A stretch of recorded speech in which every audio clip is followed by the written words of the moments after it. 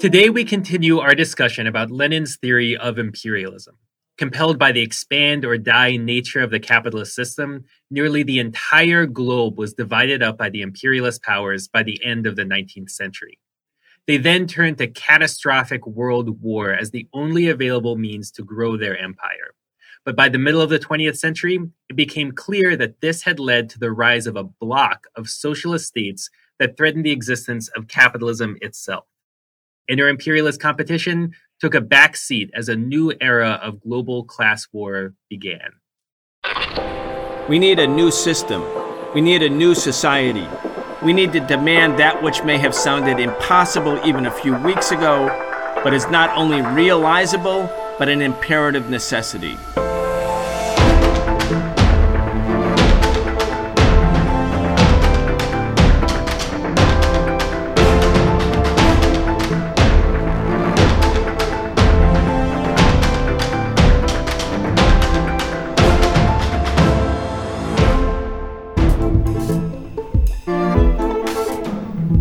Welcome to The Real Story on the Socialist Program. I'm Walter Smolarek, and I'm joined by Brian Becker in what will be a multi-part series on a socialist view of contemporary imperialism. In 2015, Brian initiated a project to produce the book Imperialism in the 21st Century, Updating Lenin's Theory a Century Later. We'll discuss the core ideas from this book and weigh in on how the situation has further evolved since its publication. Well, Brian, why don't we just start off by having you explain why we're doing this series, why we wrote and published the book Imperialism in the 21st Century. Thanks, Walter. Of course, this is our second episode in the series. The first was a few weeks ago. We explained some of the core issues about why we published the book, but I think it's worthwhile to reiterate them. We republished Lenin's works, Imperialism, the Highest Stage of Capitalism, which was written in 1916 in the middle of the First World War, the war that you alluded to.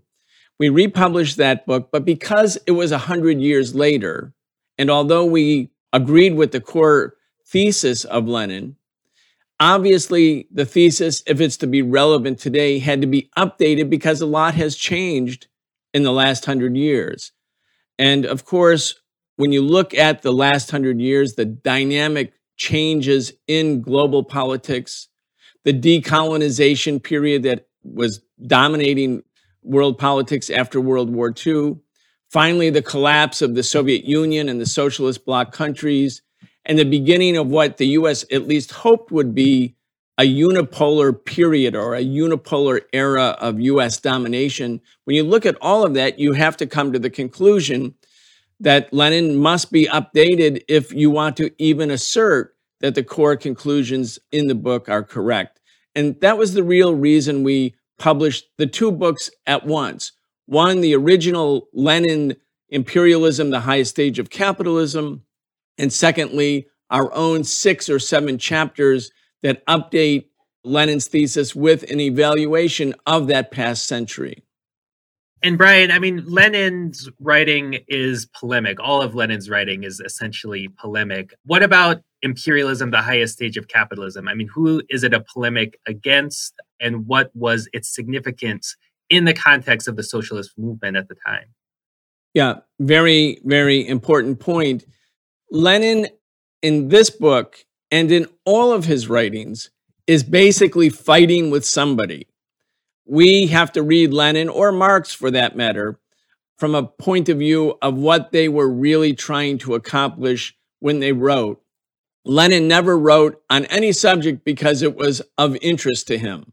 Everything that Lenin wrote, and you have 46 volumes that constitute Lenin's collected works. If you go through those 46 volumes, which I would strongly recommend, if you look at all of those volumes, you see that each and every article is designed to win an argument.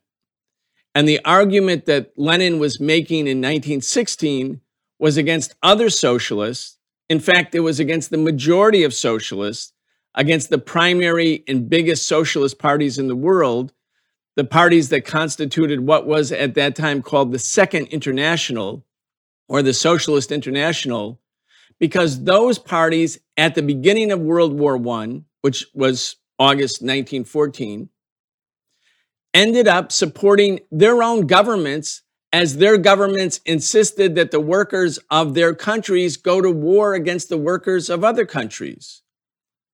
Before the war started, the workers and the socialist parties had said, as Marx and Engels had said in the Communist Manifesto, workers of the world must unite. And if there is an imperialist war, a war between the imperialists, a war between those governments that pursue a policy or engage in a strategy of colonization, if there's a war between them, we, the workers, will stand together, regardless of whether we're French or German or British or Chinese or Arab. Regardless of our race, our nationality, our ethnicity, we'll stand together. We'll fight together against the common enemy. And the common enemy is not the workers of another country. The common enemy, as the Second International writings were very clear, were the capitalists in those different countries who sent their workers to war for their interests, meaning the interests of the bourgeoisie, the interests of the capitalists. So at the beginning of the war, before the awfulness of the war is acknowledged, before it sets in, before the bodies come back or the people come back missing arms and legs or eyes, before that period, there's a sort of a period where there's national unity and a hysteria, and everybody puts their hand on their heart and pledges allegiance to their flag, regardless of what country it is. Under those circumstances, it was very hard to stand up and say, no, we're going to stick to our principles. We're going to oppose the war. And all of those socialist parties, almost all of them, not all of them, but almost all of them capitulated, including the German Socialist Party, which was by far the flagship party in the Second International, a party that had 1/3 of all of the seats in parliament, the German Reichstag. That was the German Socialist Party. It was the biggest party in Germany. And so when the German Socialist Party capitulated to the war, and Lenin read about that, he read about it in a newspaper, he was actually in a state of disbelief. He was like, no, the German party could not completely capitulate. Only one member of the German Socialist Party in the Reichstag, in the parliament, actually voted no. That was Karl Liebknecht. All of the others capitulated. Lenin was in a state of disbelief. But sure enough, they did capitulate. And it wasn't just the Germans. It was the French, the British, all over the European continent, including inside of Russia, the Mensheviks, the social revolutionaries. They too supported the war effort. And each country used a different socialist-sounding rationale to justify the reversal of their earlier commitment to oppose the war. So they had to have something that would sound somewhat credible. So in the case of Germany, for instance, they could say, well, we're not necessarily for the German bourgeoisie, but if we lose the war, if the Russians win, we'll be subjected to the Tsar. We'll be living under an absolutist monarchy. Under those circumstances, it's justified. And the Russians said, well, look, we're not for the Tsar necessarily, but we're fighting a war for self-defense. And so thus it's justifiable. And the Bolsheviks in Russia, or the Serbian Socialist Party, or Eugene Debs later in the United States, those who took an anti-war position were horribly prosecuted, horribly repressed. In the case of the Russian socialists, all 5 members of the Bolsheviks who were in the Duma, the sort of semi-fake parliament that existed in Russia, all of them were not only removed from the parliament, but they were put on trial and they were facing the death penalty. The other leaders of the Bolsheviks were imprisoned or sent to Siberia. Some were killed. So it was terribly hard to stand up against the war. And Lenin takes to work in 1915 and 1916 to explain basically the capitulation of the socialist parties, and also to explain to the working classes of all the different countries why they should not be duped, why they should not support their own ruling class. And he makes the argument, this prescient argument, and this is why this book is still so relevant today. He makes the argument that the war is not for a noble cause on the part of any of the competing bourgeoisies, the competing capitalists, that each of them have their own predatory interests. And those interests are to redivide an already divided world, divided meaning that the so-called third world, Africa, Asia, the Middle East, Latin America, had already been divided up among the competing imperialists. They did it peacefully before World War I. But World War I was a signal that they could no longer peacefully redivide the world and that they resorted to military means. You know, the Prussian military theorist who Lenin always quoted, von Clausewitz, he said, war is an extension of politics, but by other means.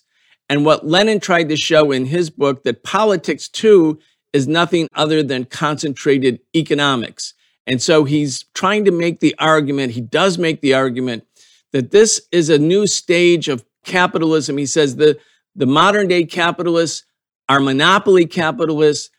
And as a consequence of monopoly capitalism and the division, the full division of the world into colonies, semi-colonies, and spheres of influence, that the only way that different competing capitalists could sort of expand rather than contract, and contraction means death in capitalism, it's an inherently expansionist economic system, they had to fight each other to take each other's colonies. So this is the basic premise of Lenin's book, that none of the bourgeoisies can be fighting a war for a progressive purpose. And in fact, Walter, he goes out of his way to make it easy for working class and socialist people to understand some of the characteristic features of this new stage of capitalism. We reviewed some of them in our last segment, but I want you to sort of go over it again for the audience. Yeah, absolutely. So these are the 5 characteristic features of the imperialist stage of capitalism, according to Lenin. 1, the concentration of production and capital has been developed to such a high stage that it has created monopolies which play a decisive role in economic life. 2, the merging of bank capital with industrial capital and the creation on the basis of this financial capital of a financial oligarchy. The 3rd characteristic feature that Lenin points out is the export of capital, as distinguished from the export of commodities, acquires exceptional importance. 4th characteristic feature, the formation of international monopolist capitalist associations which share the world among themselves. And 5th, the territorial division of the whole world among the biggest capitalist powers is completed. So those are the 5 characteristic features that Lenin identified.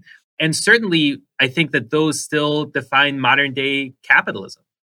Okay, let's go again, just do a little quick historical march through the 20th century, so to speak. World War I comes to an end in 1918.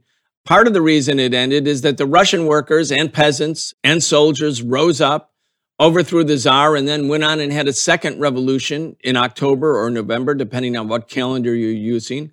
And the first socialist government is brought into existence, and it's in Russia. I mean, Russia was not the most populated country in the world, but it certainly had the largest landmass, and it stretched all the way from Europe all the way to the Pacific Ocean.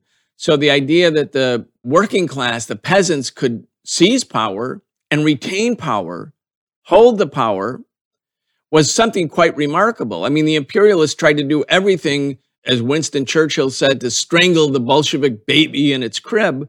14 imperialist armies invaded. 3 million more people died after World War I in what was called the Russian Civil War.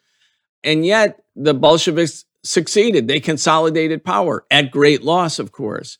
But that sort of begins to change the 20th century politics, because in addition to the imperialist countries, you have a major socialist country where the working class has seized power and retained power. Now, move the video up 20 years, though, and the same phenomena that Lenin talked about in his book in 1916 reasserts itself, and the world goes to war once again in what is known as World War II. Walter, in many ways, the Allies, or the Axis powers, as we know them in popular vernacular, that's not necessarily how they were described at that time. It's the same block of capitalist countries, in essence, in World War II as there was in World War I. And again, the world had never seen anything like this, where in a matter of a few years, in the case of World War I, 1914 to 1918, as many as 20 million human beings were killed in 4 years. And then in World War II, between the end of the 1930s and 1945, when the war finally ends with the Japanese surrender, as many as 80 million people are killed. So World War II is a repeat. So I want, if you would, help us understand who was fighting whom, and also the importance of the outcome of World War I, the Russian Revolution. Also, the outcome of World War II has a revolutionary side to it.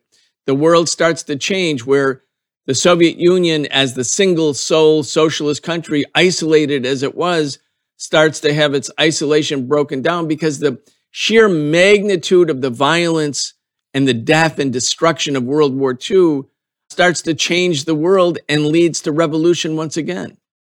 That's right. So in the run-up to World War I, which began in 1914 and ended in 1918, two rival imperialist blocs were formed. On the one hand, you had the United Kingdom, France, and Russia. They were joined later in really the last phase of the war by the United States at the end of 1917. And then on the other hand, you had Germany, for some of the war, Italy, Austria-Hungary, and the Ottoman Empire, which actually completely collapsed at the conclusion of World War I and was sort of reformed as the modern-day Turkish Republic. So that was World War I. World War II, you had a similar bloc politics situation develop in the world, although with the very significant difference that there is now a socialist country. There is now the Soviet Union as a major player in world politics. So on the one hand, you had what we know today as the Axis powers, but actually their formal name is the Anti-Comintern Pact, the Anti-Communist International Pact. And so this was the alliance of fascist powers, essentially, that were united in their opposition to communism, actually, as their sort of, reason for being. So that was Germany, Italy, the fascist regime under Mussolini in Italy, and Japan were the principal Axis powers. And they were joined by lesser fascist powers like Hungary, Bulgaria. And then on the other hand, you had the Allies. And so that would be, at the onset of the war, the United Kingdom and France. Really, the true beginning of World War II is actually not in Europe. It's in East Asia when Japan invaded China. And so much of the fighting in the Pacific theater of World War II took place in China, not the island hopping US invasions that we learn about in school. And then the Soviet Union also became part of that alliance after the Nazi invasion in August of 1941. So those were essentially the blocs. Now, the United States, at the conclusion of World War II, emerged as the dominant player in that allied bloc, correct? Indeed. So the sun finally was setting on the British Empire. The British Empire was in decline. It had suffered greatly in World War II. All of the countries of Europe and Japan, and of course China, all of those countries had their cities laying in smoldering ruins by the end of World War II. They were devastated. And it was really only the United States, where no part of the war was fought on the United States soil following the Japanese surprise attack on Pearl Harbor, December 7th, 1941. But that was a minor episode. The U.S. cities were intact. U.S. factories were humming. In fact, the United States became the war supplier for all of the other allied countries in World War II. And by the end of the war, while the rest of the capitalist world, which had, remember, been in depression, extreme depression during the 1930s, basically destroyed. But here you have the United States still standing as the single sole superpower in capitalism. And the United States did something that was really important for those who are socialists, those who are progressive, those who are anti-war, those who are internationalists to understand. The United States decided to embark on a path that would basically end what they called the scourge of war. When you look at the United Nations, which was created in 1946 in San Francisco, and which was an American project, a U.S. project, the United States wanted to end the repeated pattern of inter-imperialist war. They didn't want to have World War III. And the main reason that the United States was worried about World War III was not because World War I and World War II were so bad for the United States. In fact, they were quite good for the United States. They weren't good for the U.S. soldiers who died, and 450,000 U.S. soldiers died, and many hundreds of thousands more were wounded. It wasn't good for them. But the United States ended up, after World War I, as a stronger power, and after World War II as the power. But what the United States wanted to do, and wanted to make sure would not happen again, is a World War III that would bring in or usher in a new third era of social revolutions led by socialists, led by communists. Because after World War II, the Soviet Red Army had swept into Central and Eastern Europe. It had created governments that were friendly to the Soviet Union. In the case of Yugoslavia, there was an independent indigenous revolution led by the partisans and led by Tito. In Czechoslovakia in 1948, there was almost a genuine workers' revolution, even though it was still the Red Army's presence in Czechoslovakia that was important. But more importantly than what was going on in Europe was that Asia became a cauldron for revolution. Revolutions in Vietnam, revolutions in Korea, the anti-colonial struggles in Indonesia, and the anti-colonial struggle in India. The people of Asia were rising up. And as they rose up, by the way, Marxism and revolution continued to gravitate to the east and then to the south. Marxism, which was born in Europe, starts to become a global phenomena. And revolution and socialist revolution become a thing that's on the agenda. And you could see that it wasn't even just in Asia.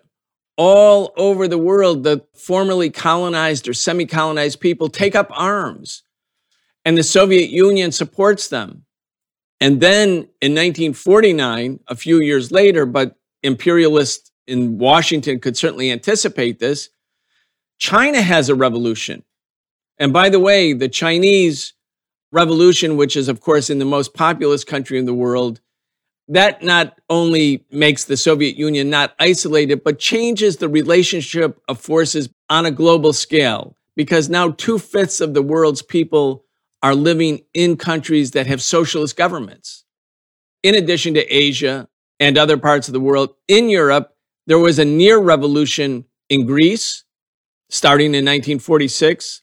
There could certainly have been an attempted revolution in Italy and France, because it was the communist parties of those two countries that led the armed resistance against the German occupation. So the United States is worried about the scourge of war, not because people die, but because it might mean the end of capitalism, because it might lead to more revolutions. So the UN is created as one part of a larger post-World War II scenario that was organized by Washington policymakers. Some of the key elements of it are the United Nations, where all the member states have a voice and they can work out their differences peacefully rather than going to war. Secondly, there's the creation of the International Monetary Fund. Third, the World Bank. And fourth, at the Bretton Woods Conference in 1944, as World War II was winding down, the United States adopts basically a policy whereby the dollar, the American dollar, becomes the reserve currency for the entire world. So the U.S. intends to use a unipolar superpower status in the military arena, also in the economic arena, certainly in the diplomatic and political arena, to basically muzzle or muffle inter-imperialist conflicts. It did something else too, though. Unlike at the end of World War I, where imperialism imposed sanctions on Germany, the Versailles Treaty imposed these terrible sanctions and reparations on Germany, such that the German economy was collapsed, that led to hyperinflation and eventually the victory of Hitler, who in turn became a trigger for the onset of World War II. The U.S. decided to revive not only its allied friends, as I said, whose cities had been devastated, that would be Britain and France. It also decided to revive Germany and Japan, its defeated adversaries. And so this new world order was created, or that was the expectation, whereby the United States would create a block of a unifying block, a united front of the imperialists who had been at war against each other in World War I and World War II, and to unite them under the U.S. leadership. And the U.S. the quid pro quo was they would be junior partners. They wouldn't fight each other. They certainly wouldn't challenge and fight the U.S. hegemonic position in the world. And they would be rewarded by getting larger market share. So the U.S. spent billions, hundreds of billions for the Marshall Plan. It rebuilt Europe. It rebuilt Germany. It also rebuilt Japan. Yes, it still militarily occupied these countries, but it let them become rich again. It didn't try to impoverish them. And then, as you can see, during this 1945 to 1950 period, the United States is confronted by the revolutionary developments in Asia and by the creation of new socialist governments. By 1948, Eastern and Central European governments, which Stalin and the Soviets had hoped would be neutral countries. They weren't looking to socialize them in 1945. If anything, Stalin and the Soviet leadership was hoping for peace. They needed peace. They had just lost 27 million people. They were hoping that Eastern Europe would be neutral and that it wouldn't be the staging ground for World War III, another German-like invasion of the Soviet Union, as happened at the beginning of the 1940s. But by 1948, and as a consequence of American hostility in what we now call the Cold War, the Soviet government gave the go-ahead for the communists to actually take all of the governmental power in the Eastern and Central European countries. So now you have the Soviet Union and Eastern Europe. And by the way, Eastern Europe, and especially East Germany, the living standard of those countries, because they were more Western countries, were actually higher than the Soviet living standards. Of course, remember in 1917, when the Russian Revolution happened, the Soviet economy was 1/12 the size of the US economy. So you have Eastern and Central Europe, you have Russia or Soviet Union, North Korea, North Vietnam, and also China by 1949. That's the socialist bloc. And from then on, and this is the new stage of imperialism, we move from a multipolar world, the characteristic feature being inter-imperialist rivalry, that's World War I and World War II, to a new stage where the imperialists, instead of fighting each other, unite with each other under the leadership of the US. And they basically have an agreement that the US, as their leader, will challenge the continuing threat of revolution that is not only in Asia, it's in Africa, it's in the Middle East, it's in Latin America. And that the new stage of imperialism is what might be called the global class war. In other words, global class war instead of inter-imperialist war. And the characteristic feature of this class war, and is disguised because the form of the struggle between the socialist bloc and the capitalist bloc is still appearing to be a fight between nations. United States on one hand, along with Britain and France and Germany and Japan. On the other hand, the Soviet Union, China, Vietnam, Korea, these are nation states. So it looks like a war between nations or blocks of nations. But from our point of view, from the point of view of those who wrote this book, Imperialism in the 21st Century, the appearance of the fight between nations masks the class character of this global conflict, that it's really a war between classes, the working class, the poor peasantry. Finally, by 1949, 1950, it has state power. It's able to recreate society, reorganize society, reconstruct society, exempt their societies from imperialist penetration, rely on each other for financial aid and trade and defense and assistance. And so the so-called Cold War, which wasn't cold for Koreans, and it wasn't cold for Vietnamese, and it wasn't cold for the people in the Congo and so many other countries, but the so-called Cold War was really a class war on a global scale. And you can see wherever the colonized people were rising up against the former colonizers or against the apartheid system, say in South Africa, the socialist bloc supported the rebellious people. The imperialists supported the old ruling classes.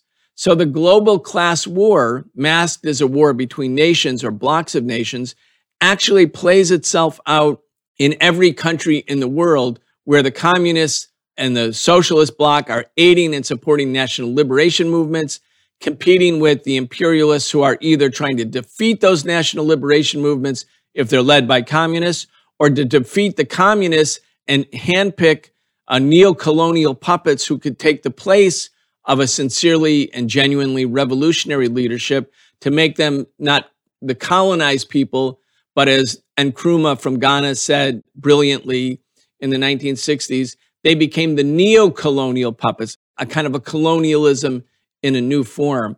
That's what's going on, Walter, between 1945 and 1950. And it really becomes crystal clear with the beginning of the Korean War, June 25th, 1950, which in many ways becomes the center, the very, very center of the global class war.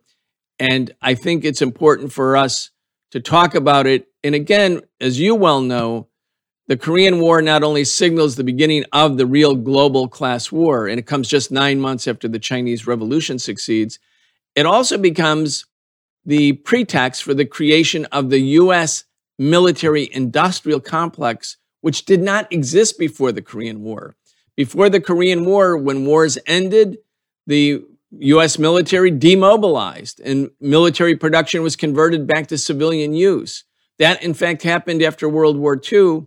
And immediately by 1948, the U.S. was slipping into another recession, what might have been a repeat of the 1930s depression. The Korean War becomes, in a way, the pretext for the creation of the military-industrial complex. And I think it's important for us to spend a little bit of time on the Korean War, which sadly, tragically, but for good reason, is known here in the United States as the Forgotten War. By the way, the North Koreans call it the Fatherland Liberation War, but it was waged between 1950 and 1953. That's right. It was a genocidal war waged by U.S. imperialism. Curtis LeMay, who was the head of the U.S. Air Force at the time, and who would go on to become a prominent defender of this Jim Crow apartheid system in the United States, truly a fascist, Curtis LeMay, he bragged that the United States military killed 1/5 of the population of North Korea during the war. 1/5. I mean, the word for that is a genocide. And even though in the history books it says that the Korean War lasted from 1950 to 1953, immediately after the end of World War II, the United States turned their attention to Korea. One of the very first things they did immediately after Japan surrendered in World War II was the United States ordered their defeated Japanese former enemies to retain control of Korea, stay in charge of Korea until you can be relieved by U.S. troops, because they didn't want revolution to break out and take over the entire peninsula. Brian, talk to us a little bit more about the Korean War. What was its global significance? How did the war actually play out? And how did China enter the war, which was, of course, a major decisive development? Yeah, it's huge. And again, the reason we want to talk about it is not only because we want to learn more about Korea, which all of us need to do. We need to learn more about the Forgotten War, but because it really is an indicator of this new phase of imperialism. How so? On the one side, the supporters of North Korea were every socialist country. And on the side of South Korea, was every imperialist country, every capitalist country. I mean, that is so significant. It is an example that the war was now a realignment of world politics on a socialist versus capitalist basis. And again, for us as Marxists, we, unlike some smaller and we consider to be kind of reactionary trends within some parts of the socialist movement who denounce all of the socialist governments and always condemn them, we understand that these socialist governments were the first step, the first efforts in their country to reorganize society whereby the exploitation of some people, most people, by some people was ended, to create a society where you have public ownership of the means of production, a planned economy, societies where workers had the right to employment or a basic income, the right to affordable housing. These were unheard of achievements for the working class in the capitalist countries, where healthcare became free, where the priority became to extend the life expectancy of working class and poor people and to provide healthcare for them. I mean, when you look at all of the strides made by socialist governments that had revolutions in very, very poor parts of the world, they're like amazing social achievements. This was an example of the working class in power exercising control over state power for the benefit of its people. And all of those countries supported North Korea. Now, the United States created South Korea deliberately as an effort to stop the revolution in Korea. At the end of World War II, as you said, Walter, when the Japanese signed the unconditional surrender, unconditional, right? The United States conditioned their surrender on the fact that the Japanese troops that had colonized the people of Korea, had turned the women into sex slaves, had created slave labor and brought Koreans to Japan. By the way, 25% of the people who died in the Nagasaki atomic bombing in Japan were Koreans, because so many Japanese laborers had been brought from Korea to Japan. And yet the United States, which said that it was fighting a war for democracy and against fascism, tells the Japanese colonists, you stay in place in South Korea until we get there. And MacArthur finally arrives on September 9th, 1945. You know, he always said, I will return. Well, he was returning to reassume or reassert colonial domination over the Korean people. And then the United States flies from the United States Syngman Rhee, who becomes the president of South Korea. He's living in the United States. They fly him to South Korea. He becomes the president, and he sets up a reign of terror. There were rebellions on Jeju Island. There was the famous Bodo League massacres. I actually went to South Korea, well, multiple times, but in 2001, with South Korean activists to look at the sites where there were these mass executions of workers and peasants and students who were considered to be sympathetic to Kim Il-sung. When I say big massacres, I'm talking about hundreds of thousands of people. Hundreds of thousands of people, I'm not exaggerating, were massacred by Syngman Rhee, and he was there as the puppet of the United States. In fact, the whole way Korea got divided was that Dean Rusk, who later became Secretary of Defense during the Kennedy and Johnson years and was overseeing the war in Vietnam, he was at that time a 38-year-old colonel in the U.S. Army. He and another guy, another colonel, went into a room one night and they looked at a National Geographic map of Korea. They didn't speak Korean. They didn't know anything about Korean culture. They looked at the map and they decided, oh, we're going to draw a line. They took a pen and drew a line across what was then the 38th parallel, leaving Seoul, the capital of Korea, in the southern zone, which would be occupied once MacArthur got there by the United States. And the northern part of Korea was going to be occupied by the Soviets. Now, the agreement was that both the Soviet Union and the United States would leave Korea by 1948. And in fact, both sides did leave Korea by 1948. And the North Koreans thought that the reign of terror that was being imposed on their compatriots, their comrades in the South, could be finally brought to an end by carrying out a military offensive on June 25th, 1950, after they themselves had been targeted endlessly and routinely for 5 years by the military forces of the South Koreans with the United States' help. And when they launched their offensive at the end of June, the military forces were greeted by people's committees that sprung up all over South Korea, the workers and peasants who Syngman Rhee had not killed. And within 3 days, those forces were at the southern tip of South Korea, meaning the country was about to be liberated. And the North Koreans undoubtedly thought, now that America had, quote, left South Korea, they could really liberate their country. And they were propelled to do so because of the vicious, savage repression imposed on their compatriots in the South by the U.S. military dictatorship with the nominal head of Syngman Rhee.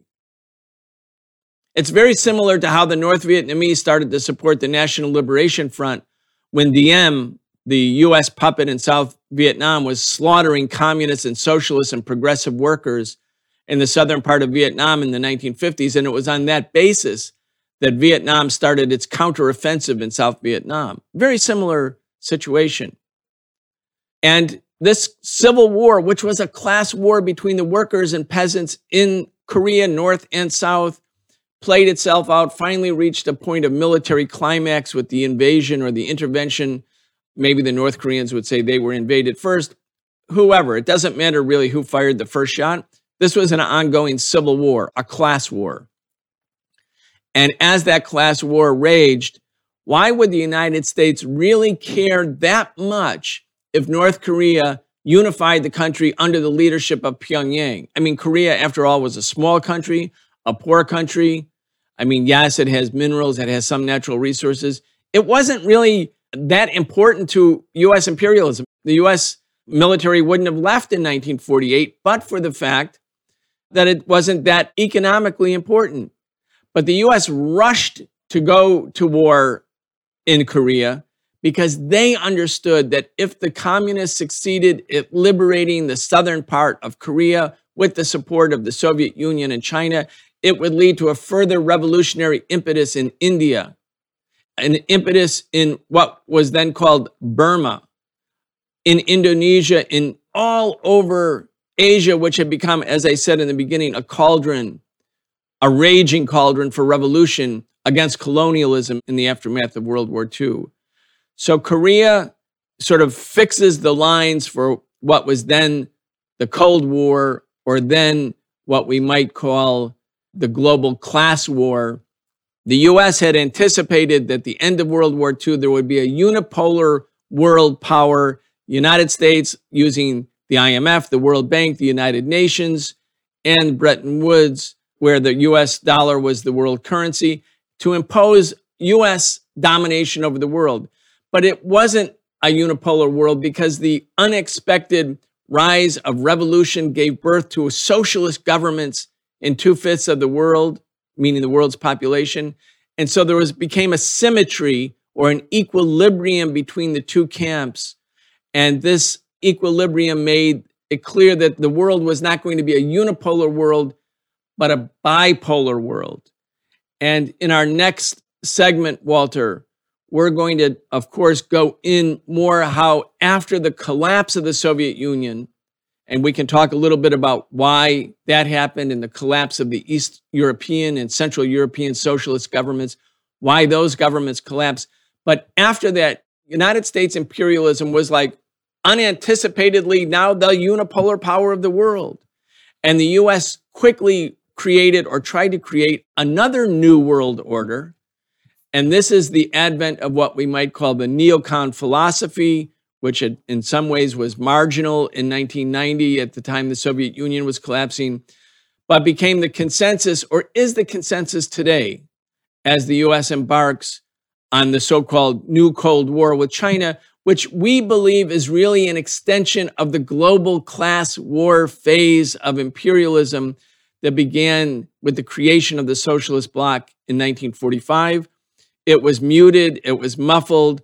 The United States assumed that China would end up being either destroyed or dismembered or just have its own Soviet-style counter-revolution where the capitalists would take control of the People's Republic of China. But because that hasn't happened, the U.S. has sort of rapidly and without debate moved back to a political position that was a consensus position from 1945 to 1990, the position of global class war.